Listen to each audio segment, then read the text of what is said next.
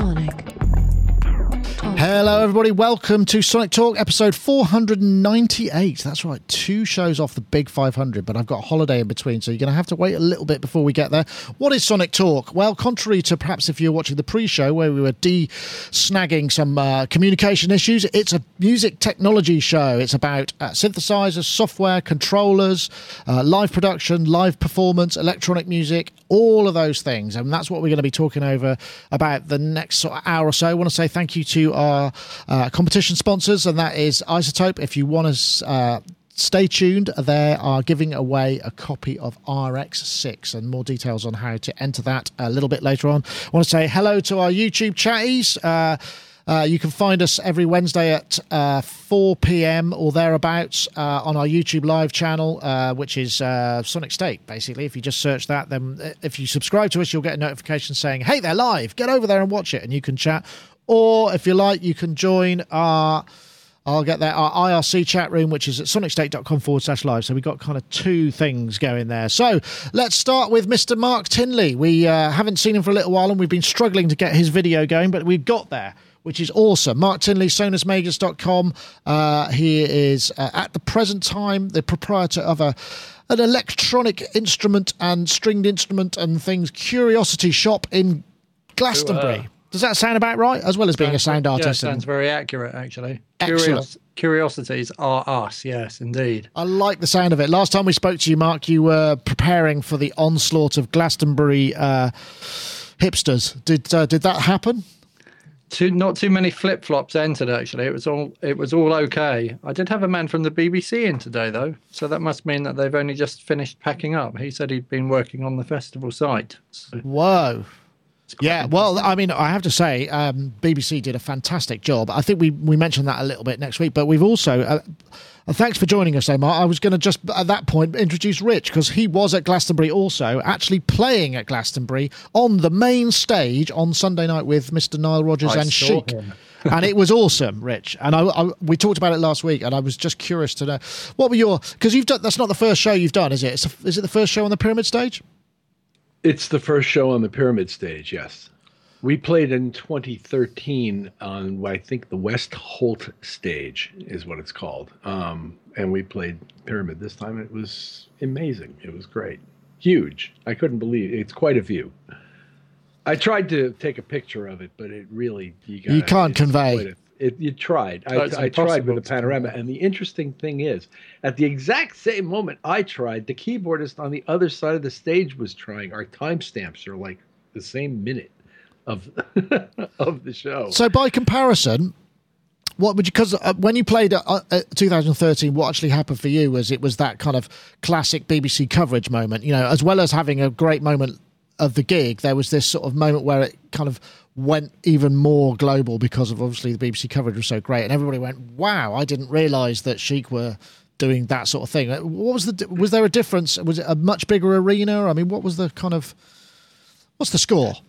Well, there's always a component of, wow, I didn't know he wrote all those songs to our show. Because people don't really realize all the things he's done, and he tries to remind them at various points along the way. But as relates to the differences between the two, I mean, from an execution standpoint, I thought we did fine both times. And from a response standpoint, both audiences were incredibly loving. This one was about, 5 times the size. But it was extraordinary. It's a really extraordinary thing to get to share happiness and touch the lives of people on that scale. Yeah. But it's not in any way, I know this is going to sound really odd, but it's not in any way personally intimidating to me to be doing that. I did, because I asked you that before, and I was just really curious about it, because I mean, obviously it's such a big, lots of people get terrified because you got the televised aspect of it as well. But one thing that you said to me that I thought was really interesting is because the sort of respect and the ability of the band means that you don't have to worry so much about, I mean, what's going to happen, you know? It's the safest, I said many times, it's the safest place in the world being on stage with those people in Chic. We really do, care for each other a lot, and we love this music, and they happen to be great songs. It's easy to love the music, so it's just I was in the crowd. To do. Pardon? I was in the crowd. The crowd absolutely loved it. It was like you appeal to every age group, from like the little ones right up to the oldies, like, you know, and everyone was dancing where I was, and I must have been probably about a mile away from you, I reckon, Rich. You probably didn't spot it there. The only time I saw you was on that massive screen. You could virtually, I hardly see you on the stage. I was so far from the stage. But you did. I have to say, Rich, you did get quite a lot more shots this time than last time. So, you know, they obviously have more cameras for a start, bigger stage, bigger deal. So you got a lot more airtime. Well, there was a guy right over by me. And what's he going to do? I always make sure to greet them early in the show and say hello. Can I get you anything? You know, I didn't go that far. It sounded unbelievable as well. Boy, has that girl got a voice. Yeah. We did. Okay, if I could just, I'm conscious that we should probably pull it back to music technology a little bit. Yeah. So, what were you actually using? What's your onstage rig? Was it the same as everything else? I mean, is it the usual deal? I mean, just talk us through what happened. It's my usual deal. The bottom keyboard, I have two keyboards, two 88-note Roland stage pianos, Romplers, as we like to call them. And the bottom Rompler is playing, is an RD700GX and plays mostly strings and bells and some synthy combinations that I've programmed out of the ROM things that they give you. And that's sort of the coloristic keyboard, and the top one tends to be Rhodes and clavinet and organ and maybe a polysynth now and then, here and there in the show, very rarely. So the top one is kind of the meat and potatoes keyboard type stuff, and the bottom one is more your strings and coloristic. Right, and as you've said before, they're stuff that shows up at the gig. You don't tour with that; you just tour with the sound set on a USB stick or whatever. So, what's the process when you get that? I mean, does somebody deal with that for you, or do you you get your hands on the keyboard? You make sure it's all working. I mean, in a festival situation, that's tricky, right? In our band, because of the logistics of the way we tour, I handle it myself, and I go backstage before the show.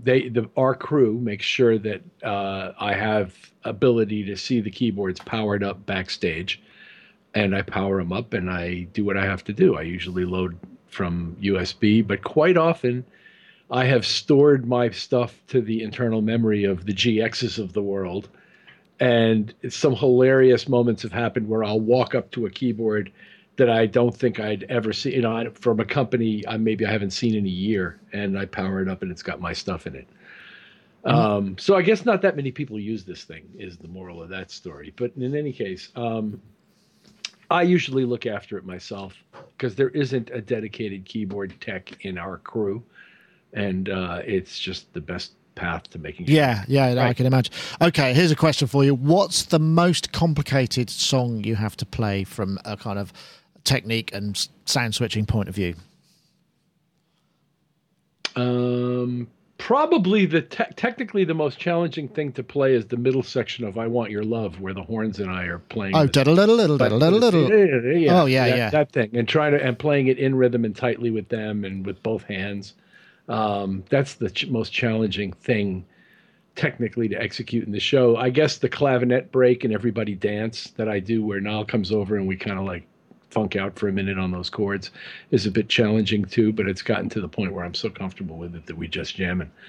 Because it's a specific thing that he specified what that thing is, and I had to kind of like learn to play it. And now it's just I could play it in my sleep, but at first it was a bit challenging.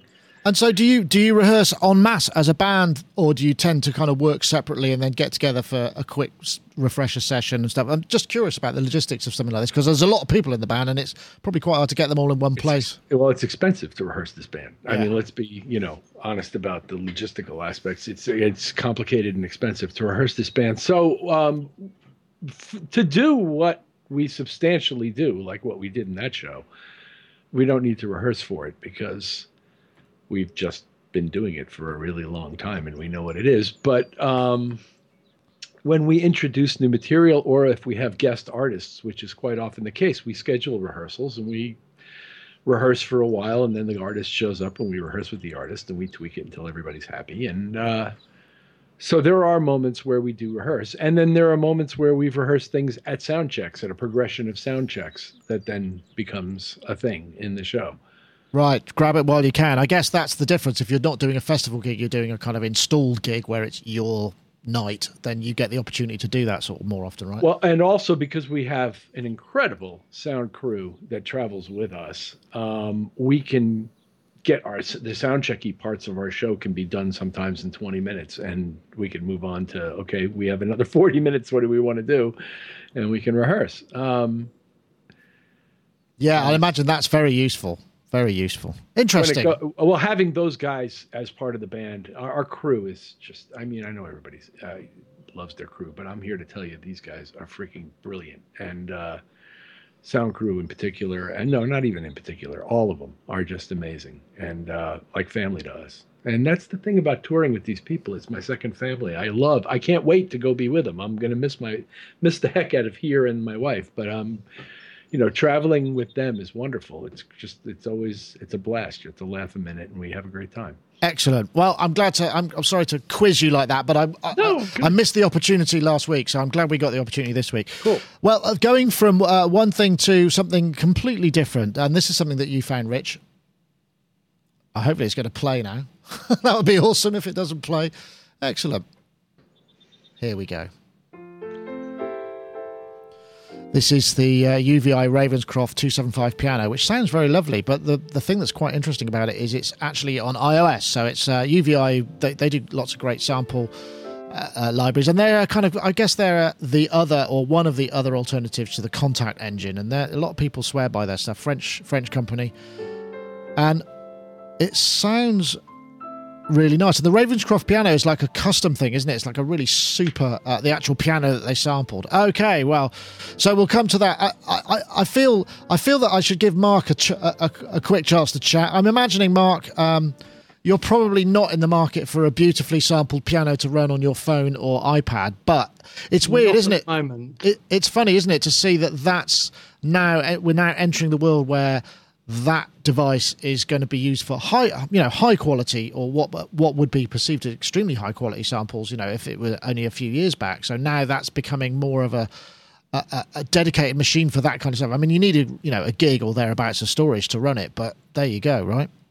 It is bizarre. I mean, all of this music technology stuff is bizarre. From having, when I started doing it, a BBC Model B was the first thing I used for sequencing on, or a Sinclair ZX Spectrum. So, and that had 48K of memory, but most of that memory was used for the program. So I could probably store, as a sampler, I could store 32 kilobytes. Yeah, it kind of puts samples, So, I mean, the fact that you can have like this thing, which is basically like a pane of glass, and you can put it in your handbag or your rucksack or whatever, and just kind of pull it out, and you've got like that quality of piano sound is absolutely extraordinary, isn't it, really? Yeah, no, it is totally. I mean, I know, Rich, you were keen on this one, and you said it actually sounded pretty good. I mean, you're a pianist, yeah. And so, but it's an interesting call. I think it's about, let me see, what did I find it as? Well, impressions first, and I'll line up the screenshot.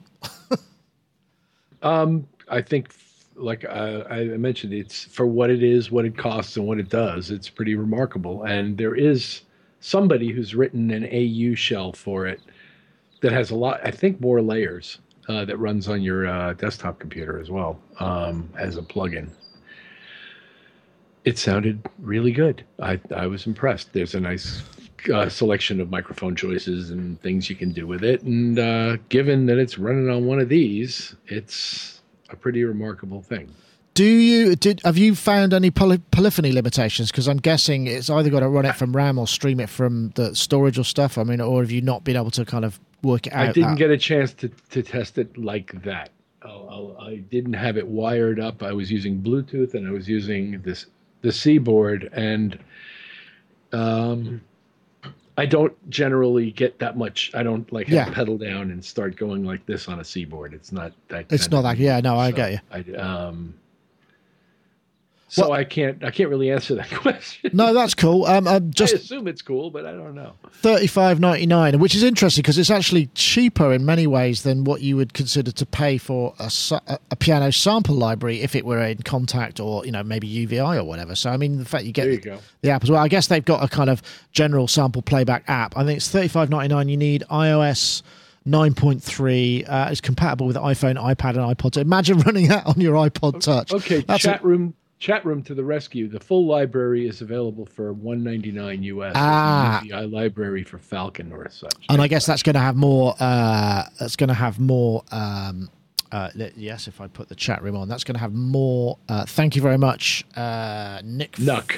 Nuck Foggett. Okay, I've got to be really careful how I say that. So yeah, I guess you've got different layers, and it's going to be a lot larger in those sort of terms. But yeah, an interesting concept for sure. Yeah. So well, there were a few points. What is it? Real sympathetic resonance, sustained pedal modeling, 1,000 release samples for true connectivity, true staccato. iPhone 4 or newer. Now that's a bit crazy. Okay. All right. Well, anyway, I just wanted to throw that out there because I know that we had it last week, and it did. The demo did sound really good, so I'm kind of keen. I guess the thing is, though, it's like this, Mark, isn't it? Once you've built the engine that'll do that kind of level of sample playback, we're going to see more of this stuff, and people were going to consider maybe running an iPad Pro as opposed to, I don't know, maybe a Mac Mini for live sounds. I don't know whether or not that's the sort of thing that one would do. I mean, you'd have to solve a number of powering and audio interface issues to get you through a long gig to be confident that it's not going to die or, I wonder if they're going to continue making Mac Minis. You think? I think any moment. Wondering. Oops. Go. Sorry. Yeah, sorry, Mark. Any moment we are going to explode. The music technology scene will change completely. Why do I sound like Spike Milligan? Should I stop doing that? I've got this idea. I've had this idea for a long time that something's going to be like a very groundbreaking thing. So we've been throwing the same things at the ever increasing technology, but any moment now it's all going to shift. And the reason I know this for sure is because I've got a friend who has a fab lab, and they invited me over and they showed me a 3D printed thing, except it was a mechanism. And I looked at the mechanism and I thought, how on earth could you dismantle that? And they said, you can't, it's printed like that. So the 3D printer prints the whole thing with all the gaps in and all the pins that make the thing work. So it actually prints everything in situ. So that if you apply that mindset to music technology, and we could work out how to move from assembling things to being able to make them already pre-assembled. Does that make sense? Yeah, no, I understand. As a metaphor. There's something that somebody hasn't thought of yet, that any moment they'll think of it and they'll go, oh my God, we could do that with this technology. And it will be such a huge leap that we're all going to go, wow, why did nobody else think of that? But we have the power now to do the most amazing stuff. So I'm just waiting for that thing to turn up on my doorstep and for me to, like, I don't know, just the whole thing to go to another level. So I think these things are very clever, and it's very clever that we can kind of condense things. I mean, you could probably almost play that piano from your Apple Watch, couldn't you, with the kind of Bluetooth link? Wow, but, that's a something else concept. has got to happen any moment, really, if you think about it, because we've got the technology now to. It's just somebody's going to have that idea that will just take. Because I'd never thought about printing something already assembled, so you could never disassemble it. It just is the thing, and it works. Well, apart from when it breaks, and then you're in trouble, I suppose. That's the only just problem. Print another one. I mean, this was a thing with a really complex kind of an opening and closing, kind of all these leaves that kind of close in on the top of each other. Most extraordinary thing. So, but I don't know. The idea of printing it and printing all the gaps as well, and printing it as a mechanism had never occurred to me. So if you I see what you mean. Metaphorically to music software, somebody will do something. A quantum leap kind of thing. At any moment. I'm going to throw a quick curveball in here because people in the chat have been asking about it, and it was a kind of big piece of news. And it crashed the Electron website. This is the news that there's an Octatrack Mark II, which traditionally has been quite an esoteric and niche, but you see it a lot. I did at Cymru Beats. We saw quite a number of them. Probably two. There were 5 performers, and I think I saw 2 of them. And there are other people there with them. And this is the Electron kind of sample playback, sampling sequencer kind of gizmo. Well, it's not a gizmo. It's like a system. And they've introduced the Mark II, which has the look of the Digitac, got the new buttons. I don't know what else they've changed. I think they've upgraded the components and maybe the D2As, but I'm not sure what else is going on there. I don't know if any of you have ever tried an Octatrack. Have you, Mark, had a chance to check one out? No. No. Okay. I did try something called an Octa something in the past, though. Right. many years ago. But probably wasn't that. Well, it's been out for a while. I don't know.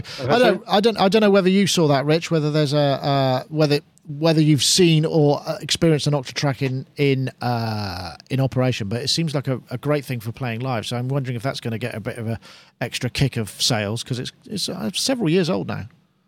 Is it? Didn't they just release a sample playback sequencing device? Wasn't there just a new product from them in the last year that was a smaller version of something like this, and Nick's holding it in his hand? Is that it? Yeah, well, you've got the Electron Digitac, which is a sampling drum machine. Oh, no, I'm talking... Oh, okay, yeah, right. But that, okay. I mean, that came out earlier in the year. In fact, those of you who've been waiting... Sorry. How is this different from that?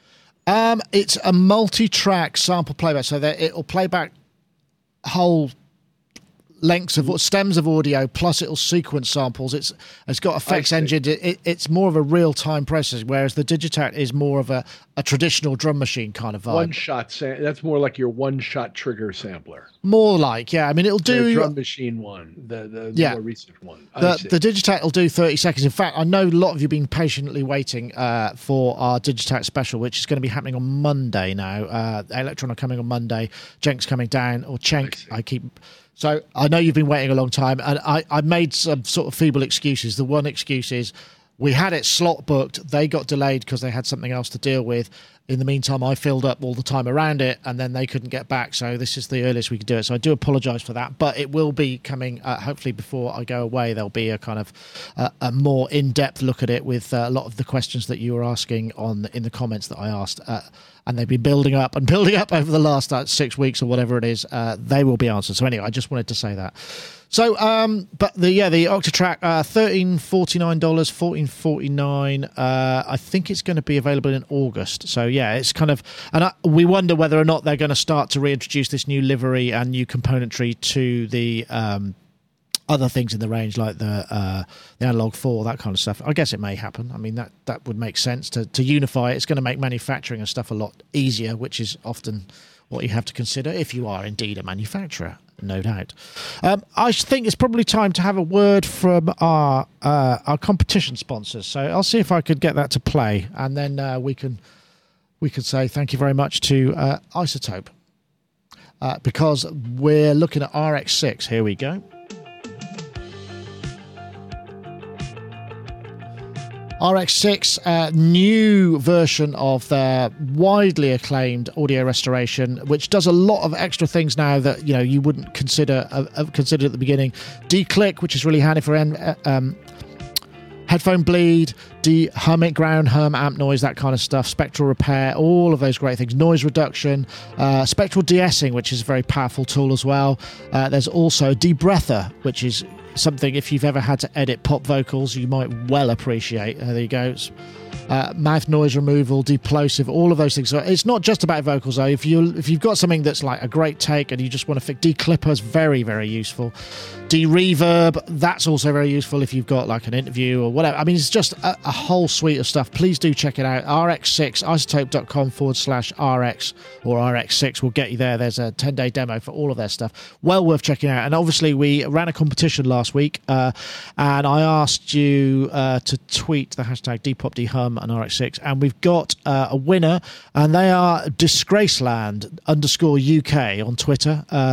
I see what you did there. It's kind of like almost a Banksy kind of thing. Disgraceland_UK. You are last week's winner, so please do get in touch, and we'll get the iZotope people to drop a copy of RX6 in your inbox. While we're on the subject, we have another competition this week, which is again a copy of iZotope RX6. They've been very generous with this. I was going along with the de-click, de-noise kind of thing. So this week's hashtag is de-click, de-noise. That's one word. So you type it as one word, de-click, de-noise, and the hashtag RX6. And if you tweet that to @SonicStet at Sonic State, and at Isotope Inc. That'll get you into the competition. It is a Twitter-based competition, I'd just like to point out. So the hashtag DeclickDenoise and the hashtag RX6 to at Sonic State and at Isotope Inc. And please feel free to use up those extra characters you've got in the tweet to, send any information, embellish photos, whatever. We know that the folks at Isotope do monitor it, and they see them coming by, and they've got in their recreation area, they've got these big screens which kind of monitor social media, and they always see the competition entries going past, and I think it gives them quite a good buzz. So let's keep that buzz going. So yes, and they go past pretty fast, I can assure you. So anyway, thank you very much to Isotope for sponsoring the competition. Very much appreciated. So let's move on to what other topics have I got here? There's a few. Oh yeah, did you see this was cool? That's not it. It's this one. I do beg your pardon.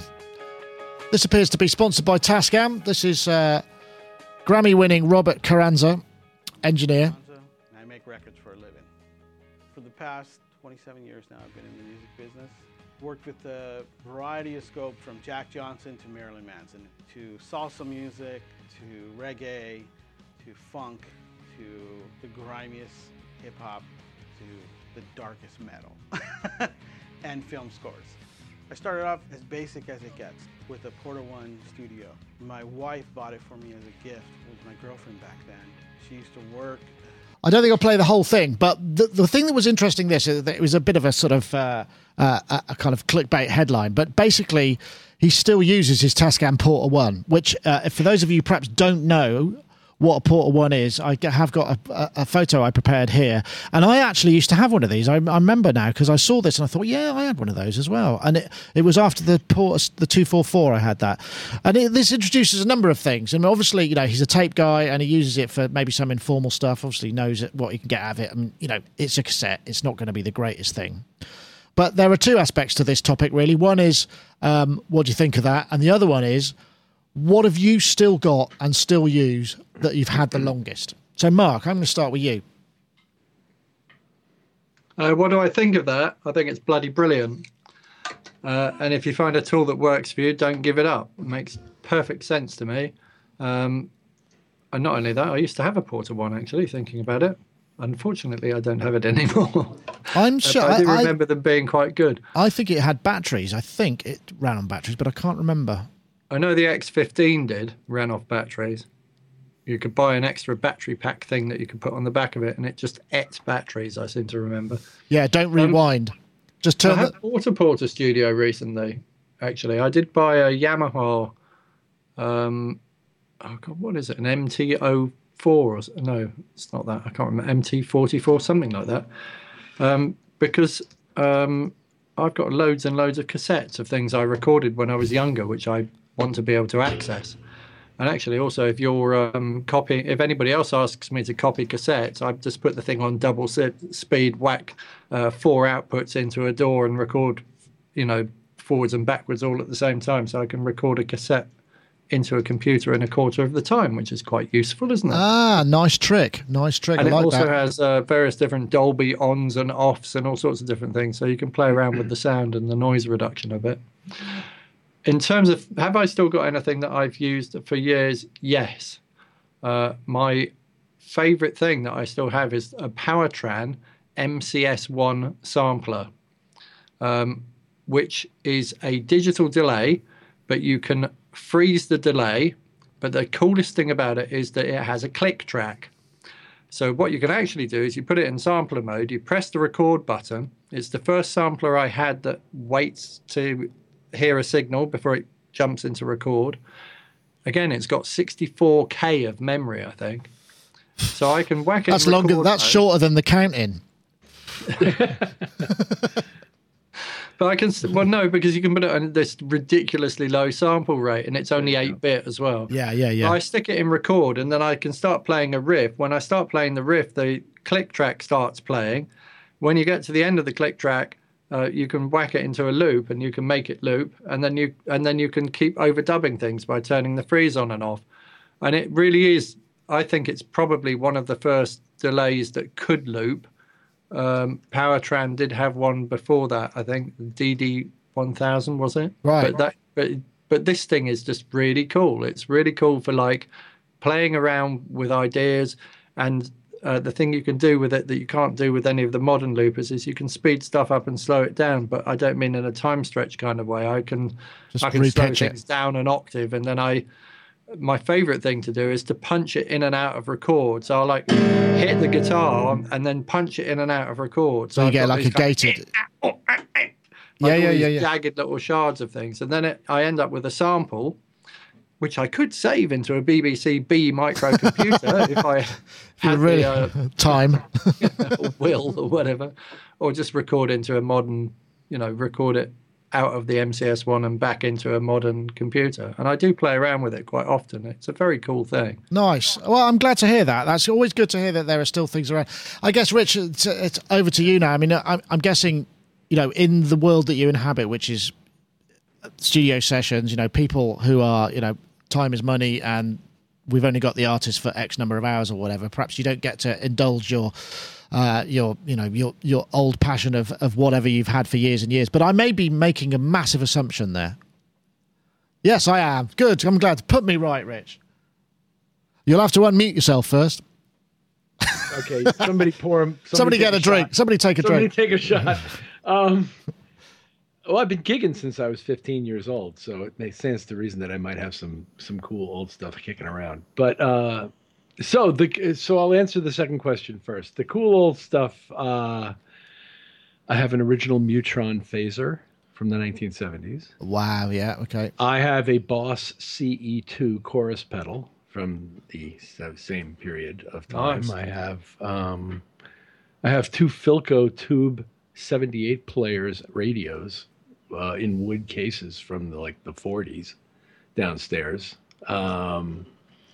Before your time. As much as I don't give in much to romance when it comes to old gear, I do actually get romantic about certain kinds of wacky stuff. Historic mechanical musical instruments interest me, though I don't have many. I actually have a Yamaha CP60 upright electric grand with MIDI in my garage that if you want it, you can come and get it. Parts of it are broken, but it's there and it works. To some extent it works. Some of it doesn't work. Anyway, but getting on to this guy's Portastudio, another thing that's little known about me is that in the mid-'80s, I worked at a high-end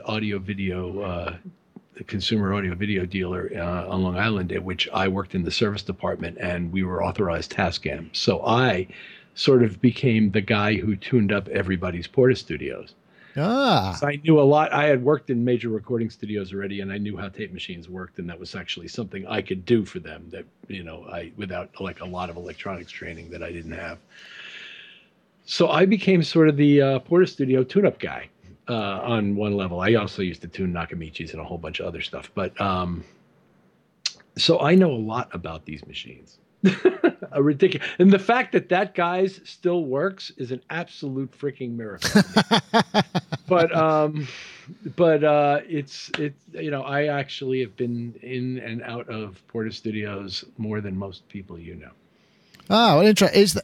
Could it be improved upon from the factory setup? Could you get it to kind of perform better, or did it require, or would you match it to a specific tape formulation to get the best out of it? Oh, it could be improved. Yeah, it could be made to sound really good. Yeah, they had, if you didn't follow the tune-up procedure that they provided to you in the manual, whereas if you did, it was going to sound kind of like that. But you could actually get it to sound good by, I used to bypass the DBX and tune the thing up and then engage the DBX. They wanted you to tune the thing through the DBX compander, which made no sense to me whatsoever. So I developed my own procedure, and I actually made jumpers and stuff to make this work, and got really good at making Portastudio sound great. I could make that guy's Portastudio sound great. Well, there you go. Maybe you did. You didn't realize it, and that's why you're still using it. Yeah. If he was on Long Island in the mid-'80s with it, then I probably did. Yeah, Robert Carranza, one of his quotes. I mean, he did like Jack Johnson, Marilyn Manson, Los Lobos, so he's got Grammys. One thing he says, not to put the Grammys down, but the Porta One means more to me than the Grammys. It's one of my most prized possessions. It got me into the business. So that's one thing he did mention at the time. It kind of got him out of the garage and able to kind of get into the recording side. And for many of us, it was the same, and that's that kind of transition. That technology enabled that transition. I can relate to that because the other most valuable, precious piece of gear in my lifetime that's still where it was is the Steinway 1914 6-foot grand piano that I grew up playing, which remains in my father's living room. And that would be like if, yes, you could have all the awards in the world back, but you can't take the piano kind of thing if I were given that kind of choice, which I don't know if I ever will be. But that's another one of those really, really old historic pieces. I guess going back to 1914, that's pretty good. Yeah, no, I can imagine. My partner Jane, she's got an old Bechstein, which we think is not about its turn of the century, 1900, somewhere around there. And you know, it does need to tune up and what have you. But I mean, I didn't grow up. Look, we had a really crummy piano in our house, and it wasn't really. It was bought so because I was learning the piano, but I used to take the front off it and record it and stuff, and it just, you know, but I miss that physicality, but the neighbours always used to complain because I always used to get creative after hours, and we lived in a very small terraced house, you know, so it didn't work. I was just trying to think what it was that I've still got that I've had for years and years and years, and it's not. I might just go and quickly grab it, actually. Okay, the betting window's open. The what? The betting window. Is he coming back with a teddy bear? Oh, no. Oh, it's a guitar. It's not a teddy bear. Yeah, it's actually a guitar, which is kind of weird. But I started out in the Porter Studio world with sort of drum machines and guitars and synthesizers beforehand. And this guitar here is a Burns Split Sound 1962 original split sonic with those kind of weird pickups with wild dogs and, you know, all of that kind of stuff. And the thing about the history of this guitar is when in my first band, this was the guitarist's guitar. And I used to play it, you know, and what have you, because, you know, it would be lying around. So that's what I learned to play my modicum of guitar ability on it. And then it ended up being sold to somebody else, and I managed to buy it back off them. And the thing was, I mean, we're talking, I would be 15, 16, so 35 years ago at least. And plus that, it's older than me. So it has a very specific sort of thing. But in terms of synthesizers, it's more difficult because one tends to buy and sell things and upgrade and what have you. And, you know, particularly if you don't have the funds to hang on to stuff, it does rotate. But the other thing I used to have was this Trantec DIY kit that I bought secondhand off some kind of place. And it was just like a rack of modules that are somebody built. And it had a little bent bit of aluminium with a patch bay in it. And there was an EQ, a little parametric EQ, a little compressor, a gate, and an exciter. And I remember back in the days when, you know, that's the only outboard I ever had before, you know, apart from a mixer maybe, and I used to use that. And I remember the sound of the vocals in a number of things that were the first sort of bedroom remixes that we did went through the Tantec. And the Tantec was like a Keypex, but way more vicious and ran probably at -20. So anything you put into it would be hitting it really hard. And I remember it had an indicator light when it was going. And I don't know whether it was because I was hitting it so hard, but it blew up and popped and sort of split the little red LED split, so I could never see that anymore. And I wish I'd still had that because it was very much a part of the sound. But the other, I still have my D110, which was the first synth that I bought for multi-timbrality, and I still have that, and I used to use it on loads and it enabled, you know, when you had that and a computer, it was just like, oh my god, I can create these entire opuses of stuff. And so I don't use it, to be fair, because can I be the question asker? Yes, please ask.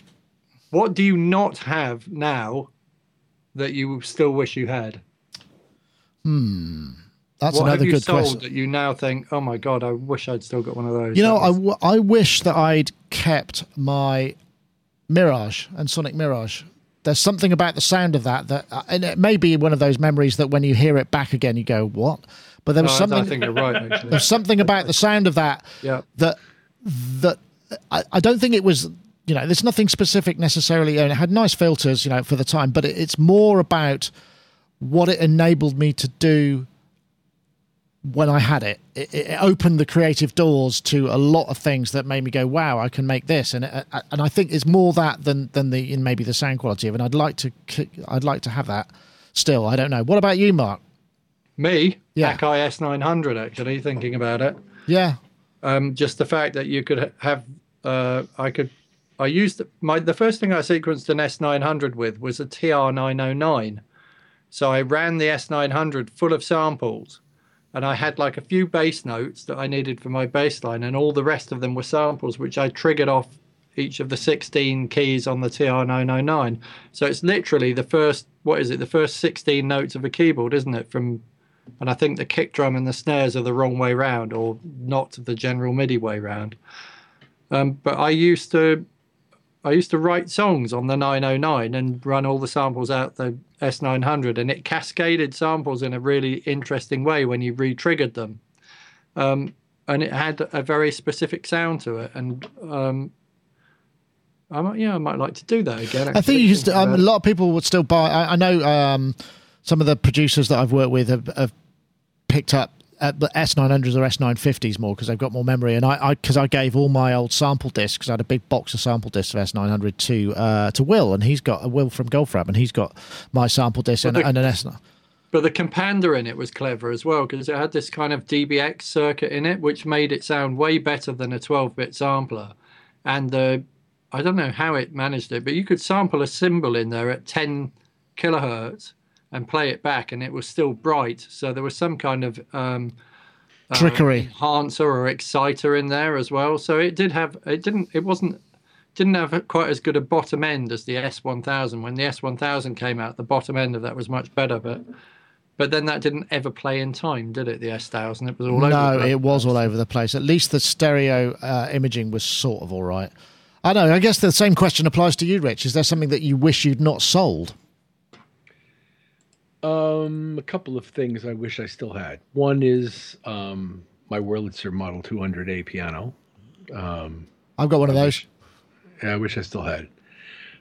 Do I? But then again, I have a clavinet sitting right over there that I'd never, ever, ever use. So I know that if I had it, I still wouldn't use it. The other one, which I don't even know how you'd use today, is the Garfield Dr. Click that I used to use in the early 80s in my productions during the FSK days. And that's why I say I don't know quite how you'd use it in today's world. But in addition to breaking clocks up into any possible subdivision you needed to make any kind of gear you had in the room work in time, it also had two separate control voltage sections with continuously variable waveforms that could be operated in rhythm with those clocks at any subdivision you wanted, and you could do all kinds of incredibly cool stuff with those control voltage sources. Now, in today's world, there's an analogous, probably 100 analogous products in Eurorack that do this. But for me at the time, there was nothing else that could do anything like that, and it was really great to have it. So, again, does it sort of go back to the kind of concept that I'd had, which was, it's not necessarily the functionality, but it's the memory of the doors it opened at the time. So it's the romance. Well, is that romantic? I mean, It is. It is. For me, it is. In terms of, because, I don't know, it was like pushing rocks uphill. I'm sorry. Yeah, no, I know. But it allows you to do things that you can't do with anything else. So you're talking about time code and being able to spit time code out in weird ways. C-Lab Notator allowed you to spit Sync24 time code out and to stop and start it in patterns. So when I switched between patterns, I could make 303s step back in the bar, if that makes sense. Right. So instead of your 1 bar loop in your TB303 always playing the same thing, you could move it back like a 16th note or like a quarter note or whatever, and start the loop in a different place without having to change the pattern. And it just did something completely different. And you could do stops and starts in between patterns when you arranged patterns into a song or whatever.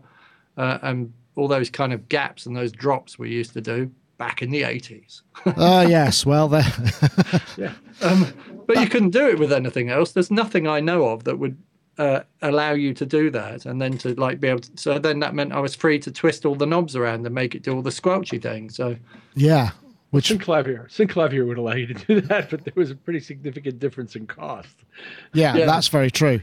No, that's interesting. I mean, I think now, this thing that I see a lot with people who are working with modular systems. They have a lot of modules that will kind of subdivide and process clocks in different ways. So you got your master in, and then all these different ways of kind of offsetting and re-triggering and dividing in various, and that, I guess that's a similar kind of concept if that spits out those sort of things, but it means that you have to get involved in all of that world. And I know a lot of us are kind of resistant because it's a whole can of worms when it comes to well, a lot of things really. So you have to be kind of quite prepared to dedicate your life to that way of doing things once you start. I don't know, has that any of that world crept into the commercial aspect of what you do, Richard, or is it's very far away from what's required for the job? It sometimes it does. I mean, every now and again there's a run out and get me a Heil talk box moment, where you got to go out and get some kind of old mechanical. Do you remember the Heil talk box? It had a speaker driver about the size of a quarter. Yeah, it's like a bullet, wasn't it? Mid-range bullet. And then it would come up a tube and go into your mouth, and it was make all your Peter teeth fall out. Frampton, "Do you feel like I do" sound. Yeah. And every now and again, we will have what I call the Heil talk box moment, where it's like, run out and get me a, what did Groucho say about something about it? This would make sense to a 4-year-old child, and he said, "Well, run out and get me a 4-year-old child because I can't make any sense of it at all." It's kind of like that, run out and get me a Heil talk box. Run out and get me a, so we do have those moments now and then. Not so much run out, but order one these days because there's no such thing as retail anymore. But oh yes, there is. Well, I don't. Yeah, but outside of Glastonbury and I've survived a year, more than a year actually. Bless you. Yes. I wish I'd seen it. I really do. I wish you had as well. I would have loved Niall to come in as well, because then we could have done the photo. The cheesy photo they always have in the Italian ice cream parlor with him on the guy with his arm around all the different stars like Robert De Niro or whatever. I think I need to start plastering my walls with all these weird signed photographs of strange people. Well, not saying Niall's strange or you, but you can start with Sonic Talk broadcasters. Yeah, well, we'll do it. I'll come down and do it at some point. Yeah, definitely. do. Yeah, that'd be brilliant. Then people will go, "Who the hell's that?" Yeah, quite rightly. Well, it feels like, I hesitate to start any more topics because we're kind of at 5 o'clock. So I think maybe it's we'll save some of these. I know, Rich, this is going to be the last time you see for a little while because you're out on tour, aren't you? You're going on the big leg, as it were. Yeah, it's a lot of traveling. This is a bus tour, and we're covering some serious mileage in the U.S. So my availability will be very spotty for a little while. Well, I hope you have a lovely time, and I'm sure. Just out of curiosity, where can people find out about those dates if they wanted to come and catch you somewhere in the Northern Hemisphere? I just posted some of them on my Facebook page. I'm sure if you just run Earth, Wind, and Fire Chic Tour dates 2017, you're going to see a list of them in any given search engine that you use. But I don't know of any exact website address. No, but I'm sure it could be found. And of course, I don't know if you're a friend of the show, John Van Eaton, is actually one of the crew, or certainly was. I don't know if he still is, but he was going out with Earth, Wind and Fire. So you'll get to see him again. We did an interview with John Van Eaton. He's like a kind of, he's like this legendary. Is it key tech or guitar? I mean, just stage tech generally. I think he does a whole bunch of stuff with a massive, and he's a really interesting guy. And so you'll get to presumably be reunited with him from time to time, even though obviously you'll be operating in slightly different schedules. But so say hi to him when you do. We should have a few good catering room dinners together, I would think. Excellent. Hopefully.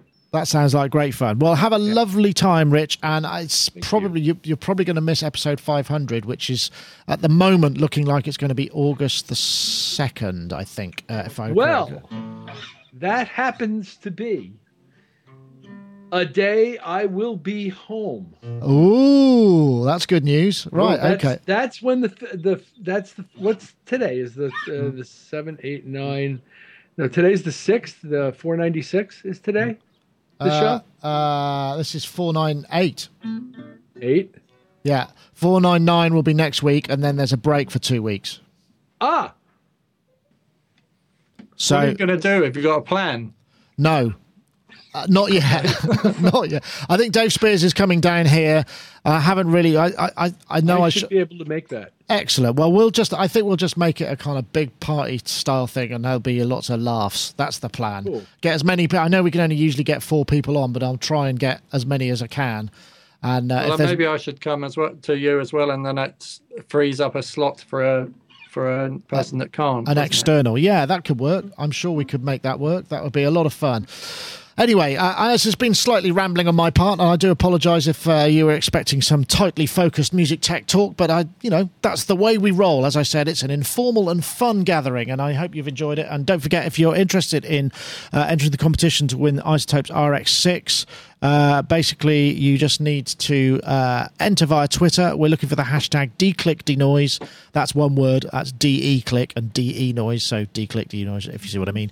And the hashtag RX6, and you tweet those to @SonicState and @iZotope Inc. So that's the hashtag DClickDenoise, the hashtag RX6 to @SonicState and @iZotope Inc. And you'll be able to enter the competition, and we'll pick another one next week. And while I'm away, I don't know if I might have mentioned it on the show. I think I mentioned it pre-show. I'm hoping to do an interview with this producer, a guy called Mountain Bird from Sweden. So that'll be one of the holes that will slot. But it won't be a properly numbered Sonic Talk. So it won't offset the actual 500. That's what I'm hoping anyway. So. Once again, we encourage you to subscribe to Sonic State. We've got a lot of stuff coming up. We've got a whole series on Ableton coming up. We've got some stuff with Tim Exile. We've got the Novation Circuit Monostation review coming up. We've got there's a whole bunch of things planned and in the system and ready to go. So thanks again for watching, and thank you very much, Rich, for joining us. It's been a pleasure. I hope your packing goes according to plan as you miniaturize everything you possibly can for lugging great. About. Excellent. I'm glad to hear it. Thank you. And have a great trip. And also, Mr. Mark Tinley, thank you for persevering and finding a Skype machine that finally worked for us so that we could talk to you, and look forward to it another time. Indeed. Absolutely. Thank you very much for having me. You're welcome. Pleasure as always.